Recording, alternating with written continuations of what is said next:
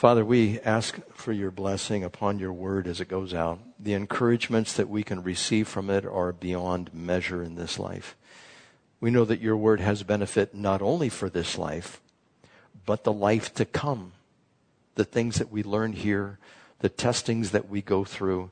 Father, we don't ask to be removed from the trials that you have set before us, but we ask that you would give us the grace and the strength to endure, so that we might reach full maturity, that we might do what you have asked. And help us, Lord, when we fail, pick us up, dust us off, set us on our feet again, for we know your love for us is great, and your grace is just as great. So speak to us through your word, Lord. Instruct us. Let us know what your will is for us, we who are your church. In Jesus' name, amen. We left off in verse 37, so I'm going to pick it up in verse 38 of Matthew chapter 12. Lord willing, this week we'll get to the end of the chapter. Then some of the Pharisees and the teachers of the law said to him, "Teacher, we want to see a miraculous sign from you." He answered, "A wicked and adulterous generation asks for a miraculous sign." They wanted to see a sign that they still would not accept Jesus as a Messiah, even if they saw the sign. There's people like that, like, show me. And if Jesus would have done a miracle, for instance, if Jesus would have been there and they're seeking after a sign to, like, do a miracle to show us that you're the Messiah. If Jesus would have had fire fall down from heaven and consume somebody or something, those people still would not have believed. They were just kind of pushing him to the nth degree, making everybody see, or trying to make everybody see that, see, he can't even do a simple miracle. When in fact, we just went through a couple of chapters where Jesus did all of these miracles, and they were upset that he was doing them on the Sabbath, which they thought was work. And Jesus, he didn't do a miracle. He told them a wicked and adulterous generation looks after a sign or a miracle out there. He said, but I will give you a sign. And the sign was the Word. The sign was the Bible. The sign was the Old Testament. The first one was, of course, Jonah. There is also this idea that they would still not believe that there was a miracle. If you remember in the Gospel of Luke, we have Abraham's bosom and the rich man and Lazarus, and I'll go into that a little bit more. But the rich man simply wanted Abraham to send somebody back from the dead to tell his neighbors and his family and his friends that they needed to repent. And if somebody came back from the dead, surely they would believe somebody who rose from the dead, right? Well, he said no. Abraham told him no. They wouldn't believe it even if there was a miracle. And so they were he calls them a wicked and adulterous generation that asks for a sign when they wouldn't even believe the simple words that were before them. People reject truth all the time. And by the way, people who seek after miracles, who seek after signs, they are open to deception. And there are whole church movements that are doing that. One of them is Bethel. I don't know if you're familiar with Bethel Church, Phil Johnson and all of that. And I hesitate not to talk about that because people are being deceived as to what's going on, and practices are being encouraged and they think that they're signs and they're wonders and they're miracles, and that's the only reason why people show up. And I have found also through my Christian walk that those people who seek after their signs, or those signs like that, tend to be weak spiritually. They don't tend to be strong because they don't have the Word, and the Word is what the sign or the miracle is supposed to be. I want to give you an example of this that is out there. Somebody seeking after signs, seeking after miracles, seeking after wonders. There is this thing that is called now grave sucking. Exactly. Or grave soaking. Or mantle grabbing. Who in here has heard of that? No one has heard of that. This is the latest thing that is coming out of churches like Bethel. And what they believe they need to do is they go to a grave of an individual that was a spiritual giant in the days of old. And if they spread themselves out upon that grave, they believe that there is an abandoned spirit in that grave. And if they are on the grave and they lay there, they try to, it's the grave sucking the spirit out of the body of the individual that is in the grave. Individuals like C.S. Lewis, D.L. Moody, Charles Finney. And this is being encouraged in the Christian church. And they say, you will grab hold of the spirit that has been abandoned and you will become a powerful witness for God. Now, where is that in Scripture? Well, they have a Scripture. You should probably turn there. 2 Kings chapter 13. 2 Kings chapter 13. And this has to do with Elisha's tomb. Now you remember there was Elijah and there was Elisha. Elijah performed these wonderful miracles. It was great. And Elisha was told by Elijah, okay, you stay here. And Elisha said, no, I will not leave you, because he knew he was going to be taken by God that particular day. And he says, I'm going to stick by your side. And Elisha said, I will be with you no matter what. And Elijah told him, well, if you're with me, you'll get a double portion of the blessing that I've received. And Elisha did double the amount of miracles that Elijah did. Well, when Elisha died, they took his bones. Normally what they would do is they'd put the body in a sepulcher. And in that sepulcher, they would allow the body to rot. And after the body would rot, they'd take the bones and they'd put it in an ossuary, a box, is what they would do. Well, in one of these cases, I guess the body was still decomposing. Elisha's body was still decomposing. And this is what happened. Verse 21 says, once while Israelites were burying a man, suddenly they saw a band of raiders. So they threw the man's body into Elisha's tomb. When the body touched Elisha's bones, the man came to life and stood on his feet. That's what they use as a justification for grave sucking. Now, in jest, I would say they're doing it wrong. They gotta touch the bones. They gotta dig up they need to be grave robbers and touch the bones and that type of thing. And, it's just ridiculous things that people are getting involved in because they think it's the miraculous and we gotta pursue the miraculous. And God said, a wicked and adulterous generation seeks after a sign, seeks after a miracle. The miracle to us is the Word of God, which is Jesus Christ. And we don't have to seek after that sign. In these same churches, there's one case where, and the video's online, you can see it where they're all sitting around and the guy's up there preaching and all of a sudden this mist comes down from the ceiling. And they say, see, it's the Shekinah glory of God. Of course, up in there, I'm sure there was a little smoke machine that was producing the smoke that was coming down, and it was meant to deceive the people.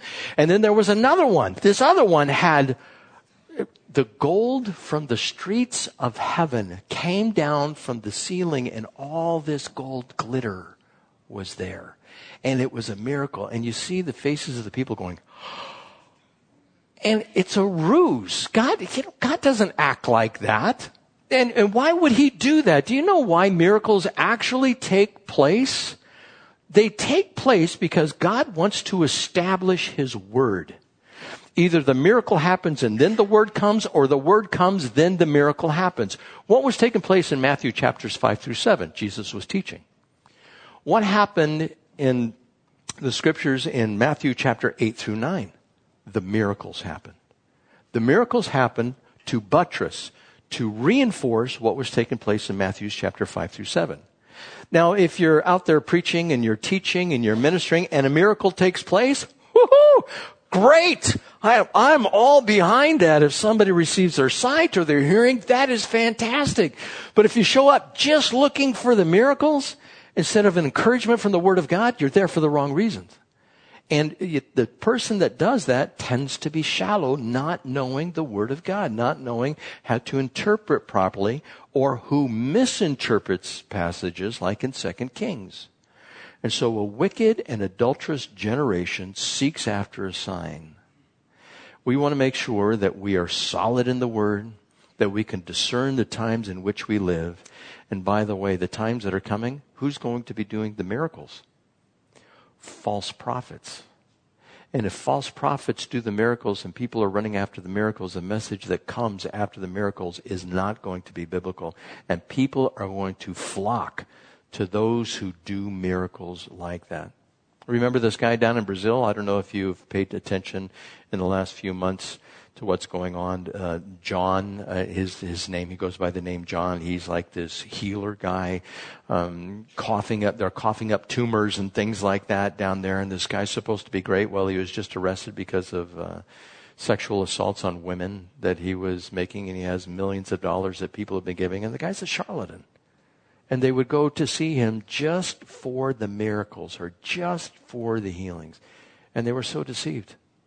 My prayer for all of you in here is that you're not deceived by those who claim to be Christians and yet they are false prophets. They seek to fleece the body of Christ. And there are lots of those out there. You have the Word and you're able to discern with the Spirit of God what the Word says, and you're able to judge these things. So going on. So Jesus gives them a sign from the Word. He answers, a wicked and adulterous generation asks for a miracle sign or a miraculous sign, but none will be given it except for the sign of the prophet Jonah. For Jonah was 3 days and 3 nights in the belly of a huge fish, so the Son of Man will be 3 days and 3 nights in the heart of the earth. And this is a case where something that was in the Old Testament that had a secret meaning was revealed in the New Testament. Jonah, he was inside the belly of this fish, not a whale, but he was in this fish for 3 days. Now, if you're in the fish for 3 days, do you think you're going to be alive the whole time? Probably not. You're going to die if you're in the belly of a big fish. Imagine a 17-foot great white shark swallows you whole, doesn't even have to chomp, takes you right in. Do you think you're going to be inside his gullet, and you're going to be all, what am I doing in here? Yeah, no, you're going to die. You're going to asphyxiate. You're going to run out of oxygen. That's going to be the end of you. And that's what happened to Jonah. He died, was in the fish, and quote unquote, he was not resurrected, but he was resuscitated. The fish burped him up on the beach, and he went over to Nineveh and he preached the gospel. So 3 days in the belly of the fish. After 3 days, he came out, and Jesus says, that is the sign for you. And it was a secret that it was supposed to pertain to Jesus, but Jesus told us this is a secret revealed, and that's the difference between a secret and a mystery. A mystery is something that was previously unknown, that could not be known. Like, for instance, the church is a mystery. Was not talked about in the Old Testament, but it was revealed to us in the New Testament that God would have this bride, and it is the church. And it was never before conceived in the heart of man that God was going to do this. But the secret was revealed, but the truth of it was unknown. And that's the way it is with much of prophecy. So God gives this sign from the Word. The men of Nineveh, in verse 41, will stand up at the judgment with this generation and condemn it, for they repented at the preaching of Jonah. And now one greater than Jonah is here. The queen of the south will rise at the judgment with this generation and condemn it. For she came from the ends of the earth to listen to Solomon's wisdom, and now one greater than Solomon is here. So Jesus, remember prior to this, one greater than Satan is here because he is the one able to bind the strong man, as I talked about. So Jesus is greater than Satan. Jesus is greater than Jonah. Jesus is greater than Solomon. All of these things Jesus claims to be greater than. The Jews should have seen this if they understood the Old Testament at all. Jesus is coming along saying, I'm greater than them all. Now, he wasn't kind of doing it directly, but they certainly understood what he was communicating to them, that he was the Messiah.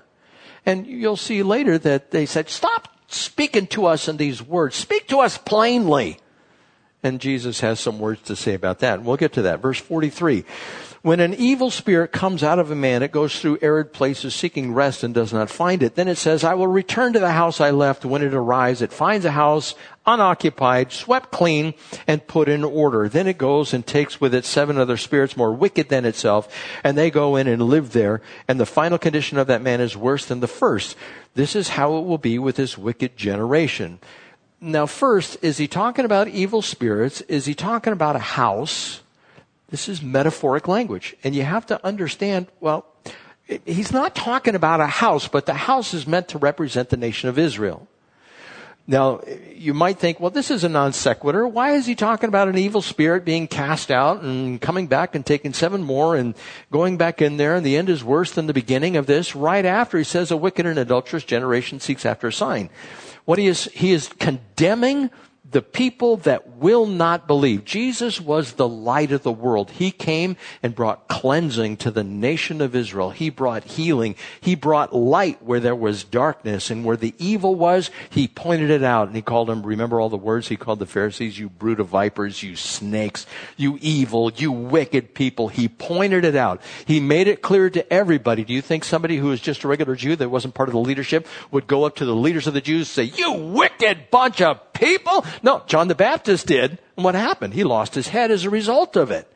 And so nobody would say that, but Jesus stood up and he did this. He condemned the behavior of the religious leaders that were there. Then he goes on to say, you people are like the individual that has a demon, and the demon goes away and you're cleansed. But then later on, you're filled with 7 more demons, and the condition you are in after the cleansing is worse than if you just had 1 demon. And he says, this is how it will be with this generation. In other words, because they're rejecting the Messiah, the condition of the nation of Israel after he goes will be worse, 7 times worse than if they had accepted him. And that's a curse that's coming upon them. And of course, they were cursed. They rejected the Messiah, and Jesus talks about in Matthew chapter 24 and 25 how the temple will be torn down, how pregnant women will be in distress in those days, and just how terrible it would be for the nation of Israel because of the rejection. And by the way, this is the way it is with everybody who's alive today. The person who hears the gospel, that has a chance to be cleansed, that has a chance to be renewed in their life, to actually receive spiritual life, if they reject the gospel, it is going to be, metaphorically speaking, 7 times worse than if they had never heard the gospel at all. That's the difficulty of giving the gospel. Scripture says the gospel is an offense to those who are perishing. And so every time you open up your mouth, it's like I told you, if you tell your friends and your neighbors, come to church, or you give them the gospel, they will either consider you the best friend they've ever had, or they will reject you completely. And the person that does that, and they're not rejecting you, they're rejecting the Spirit of God, the witness of the Spirit of God. And so you can't take it personally, even though we do. We take it so personal when we get the rejection like that. But God calls us to do it anyhow, because there are some who will receive the gospel. So that is the fate of those who reject Jesus Christ, at least back then, and also the fate of those who reject Jesus now. He goes on to say, while Jesus was still talking to the crowd, his mother and brothers stood outside, wanting to speak to him.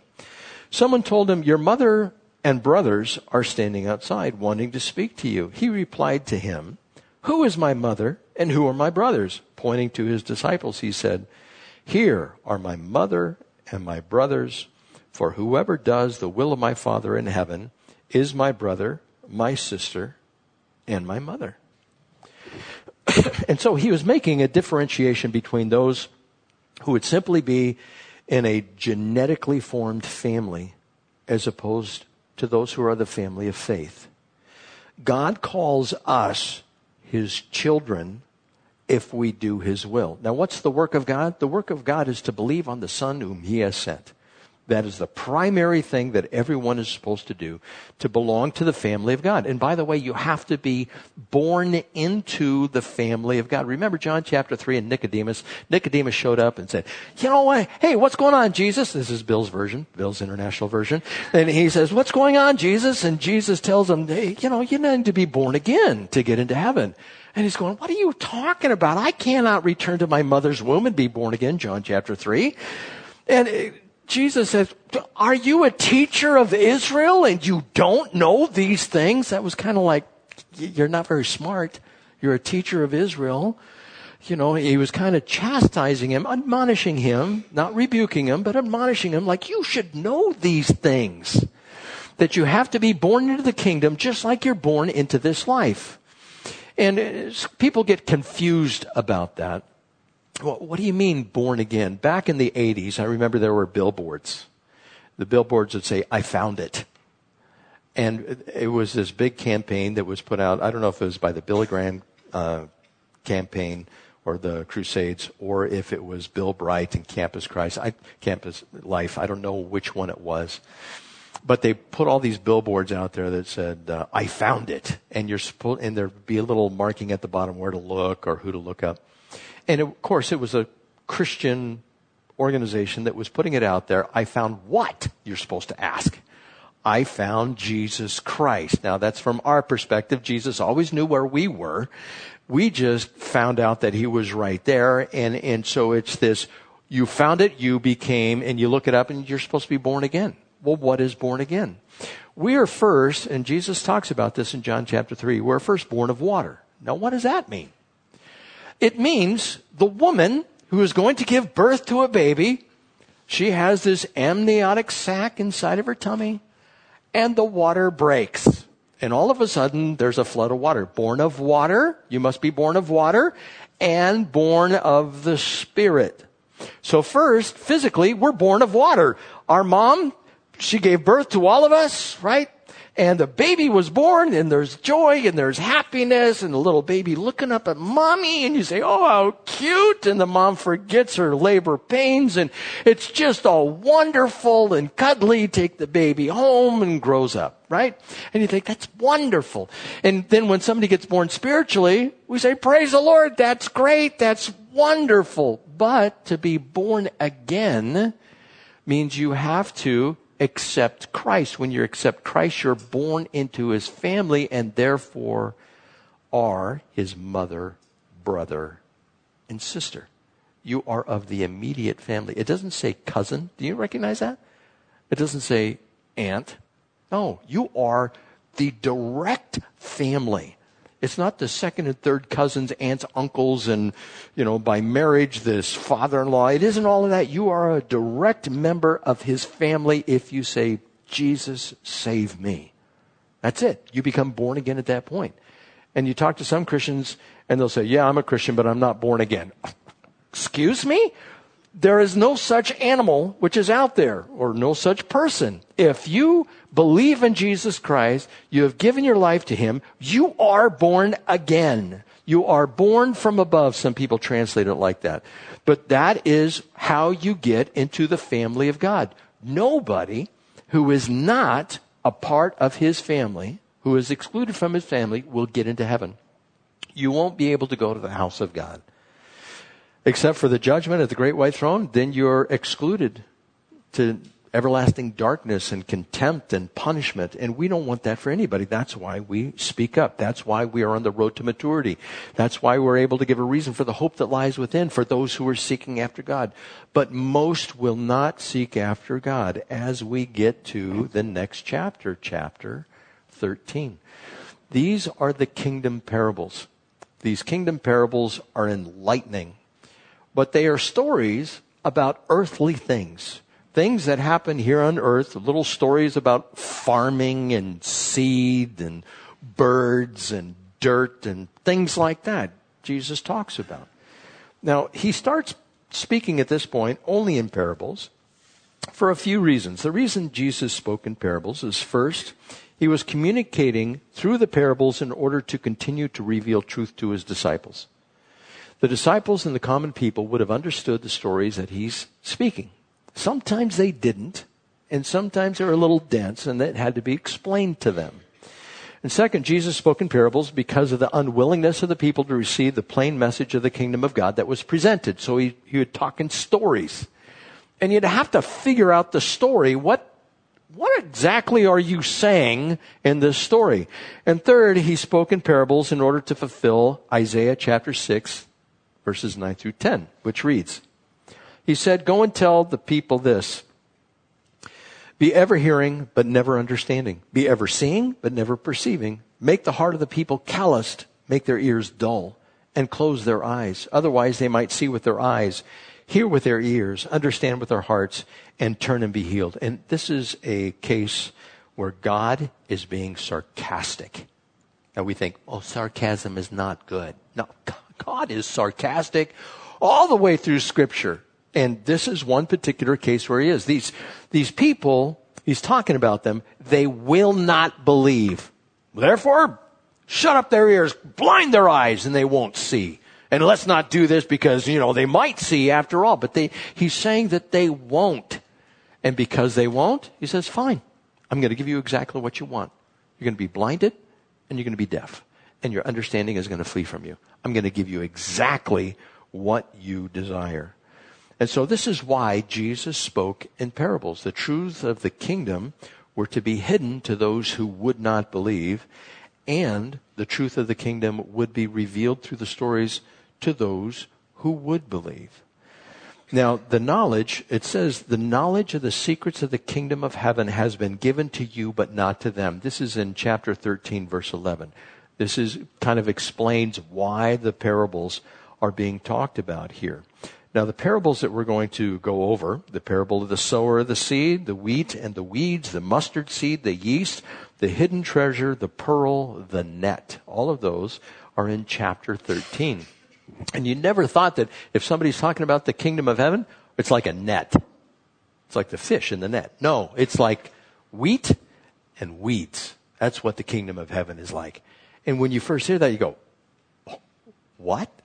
No, it's like seed that's thrown on the rocky ground. What do you mean? I have no idea. And the leaders of the Jews who are blinded would say, what's he talking about farming for? Yeah, on my trek to being a Christian, I've mentioned this book before. Do you guys remember Jonathan Livingston Seagull? A few of you maybe. That book was inspirational to me before I was a Christian. I read it, and it's about a seagull. And it's about a seagull who, in Hindu philosophy is what it is. It's still a fun story to read. It's a good book that you go through as far as reading the material. But the truth of it is far removed, but the book was good.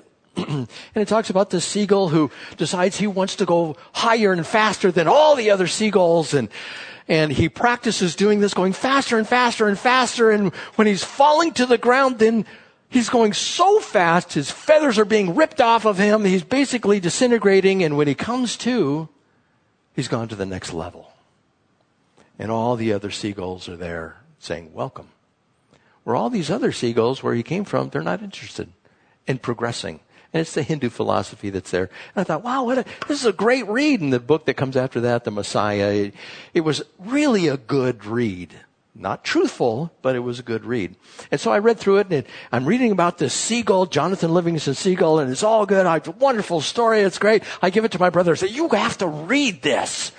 This is inspirational. There's messages in here. And I went to him later. I said, so did you read the book? He goes, yeah. I said, what was it about? He goes, a seagull. And I'm going, no, there's truth behind it. It's so good. Like I said, it's a good read, but it's not the truth of the Bible. All truth is God's truth, but not all truth is in the Bible. And there was a lot of truth in that book, and there was just enough poison to make it toxic to those who would not follow after Christ. I'm telling you that up front. But it was good. But he didn't quite get it, And these are the parables, the same thing. You tell the parables, and the Pharisees would have been going, he's talking about a farmer that went out to sow some seed. And they just didn't get it. And not even the disciples got that first one. They're going, what? What's up with this sowing of the seed? And we'll be getting into that.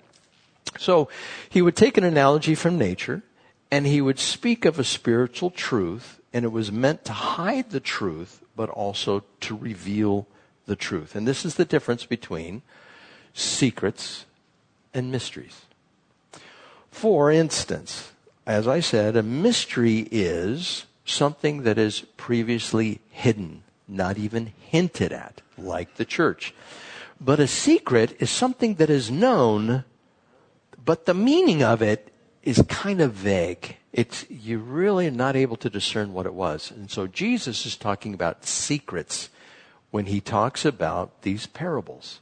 There are secrets that we need to find out that Jesus reveals to us. These are not mysteries that he's talking in these particular parables that come up. Now, going on with this, I want to give you an example of something that we just did. As a church, we just did this. Now, I'm going to say this, and I want you to tell me if you can discern what I'm talking about. Okay? Now, listen carefully. Termination of the parallel points containing the cross-member supports at the vertical rise need to be conjoined in triplicate at each point of parallel and vertical intersection while maintaining plumb and shear. What am I talking about? That we just did. What? Not worship. Bunk beds! Yeah! Who said that? That was good! Let me say it again. This is about bunk beds. Termination of the parallel points containing the cross-member supports at the vertical rise need to be conjoined in triplicate at each point of parallel and vertical intersection while maintaining plumb and shear. Yeah, bunk beds. Exactly.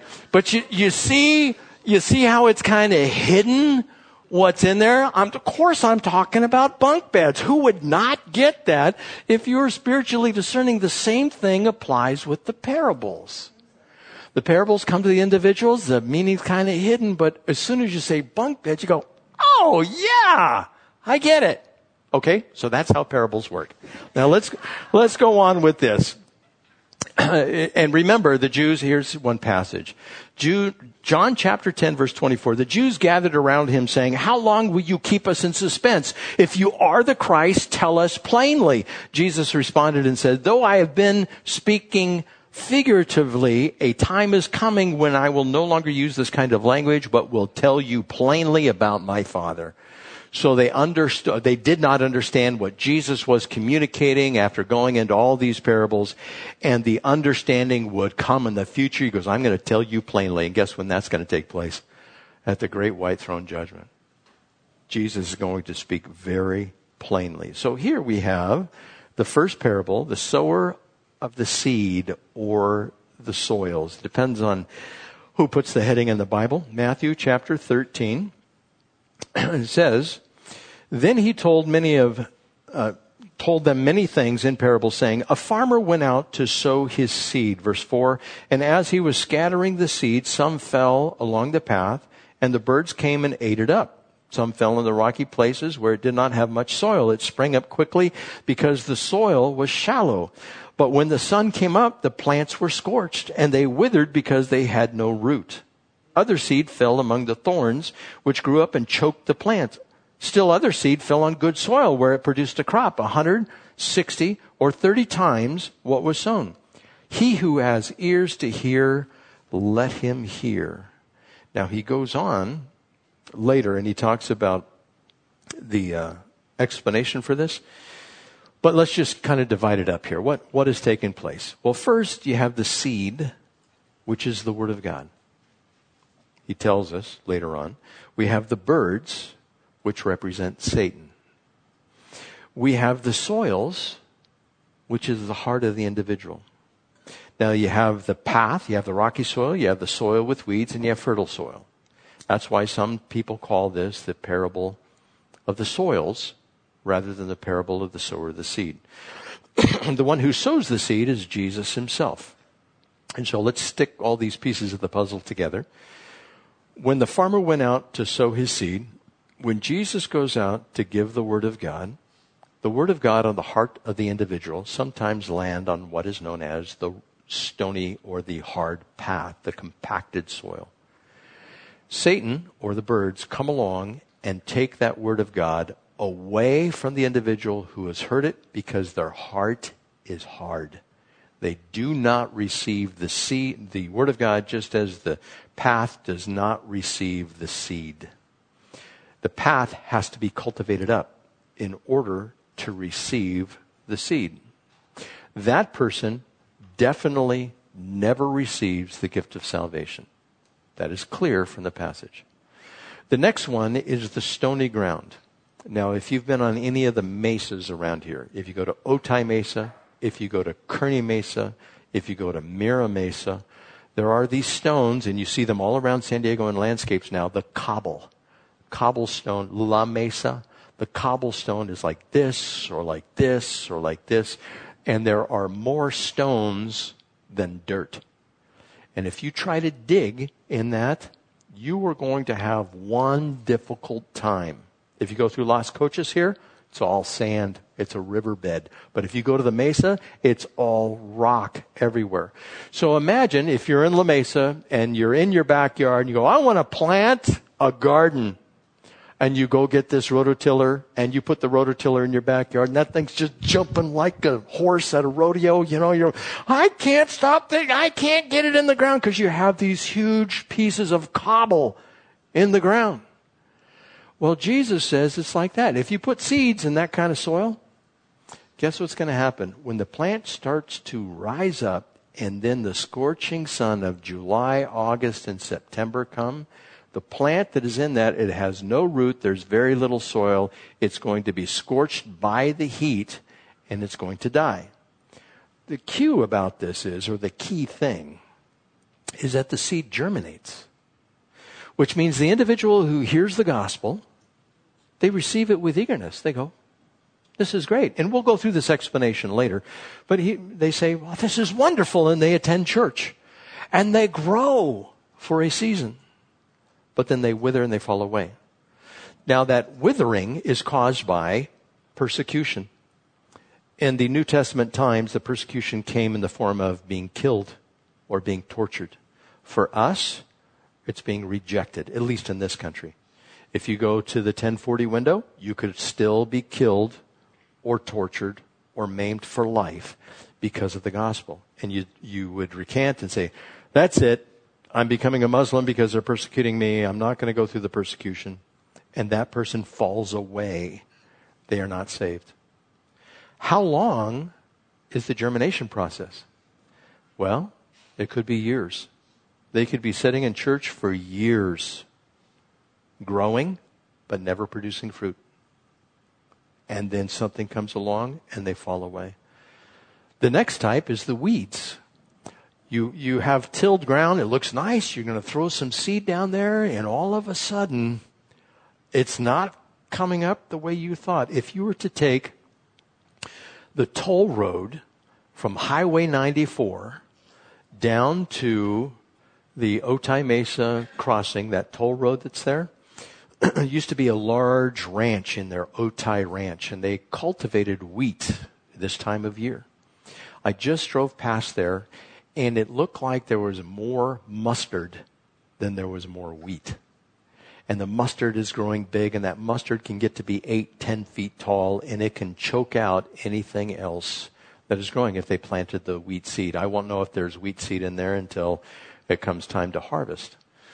But that's what happens with the individual who receives the word of God. It grows up amongst the wheat, and when the wheat is in amongst the weeds, the wheat becomes weak and frail, and the fruit never comes to fruition where it's edible.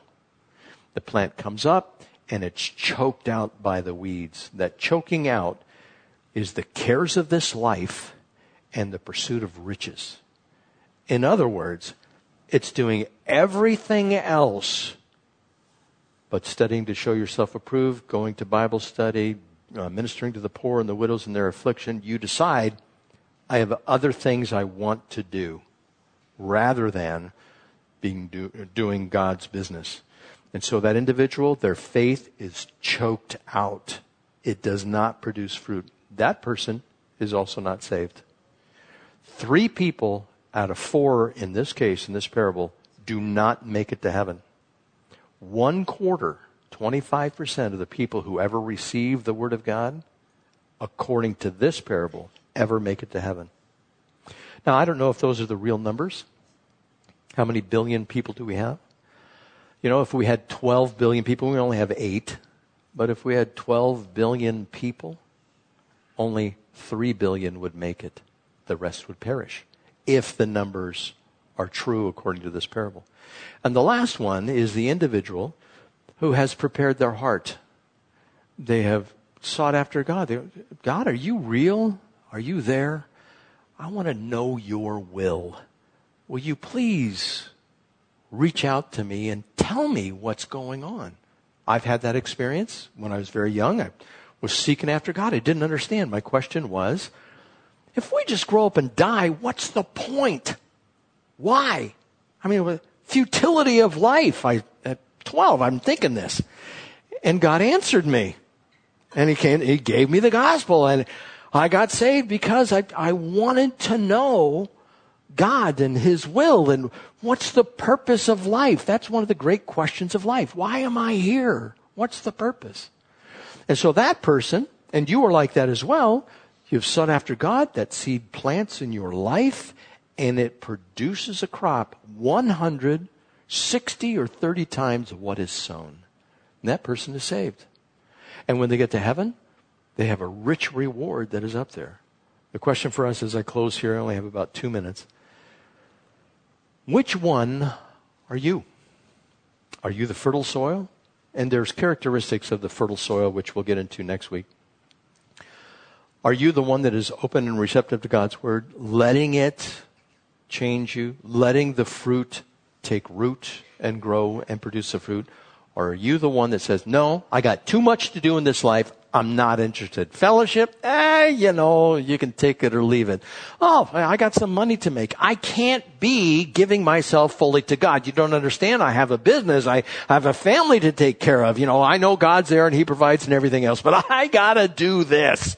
Or do you say, nah, I'm not even interested in the word. Don't even tell me about the word. That's just a bunch of blah, blah, blah. It's like all the works of antiquity. None of them are true. And, it's just truth. And what is truth anyhow? That's what Pilate said. What is truth? And so we are one of those four. Question is, which one are you? Have you accepted Jesus Christ and willing and open to receive His word? Or are you closed off, getting choked out? Or is it dying in your life? We'll finish with this next week. Let's pray. Father, I pray that there is not a soul in here who would not have that heart that has been tilled up, ready to receive your word, letting it take root. And Father, we know this is a difficult thing because it requires us to die to our flesh. Even I, Lord, I know with everybody else in here, we don't want to die to our flesh.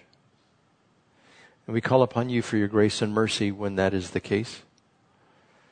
But Lord, we also ask that by your Spirit you would till up the ground of our heart, that you would remove the weeds that are there, that you would plant your word deep, and that it would produce fruit that is pleasing to you.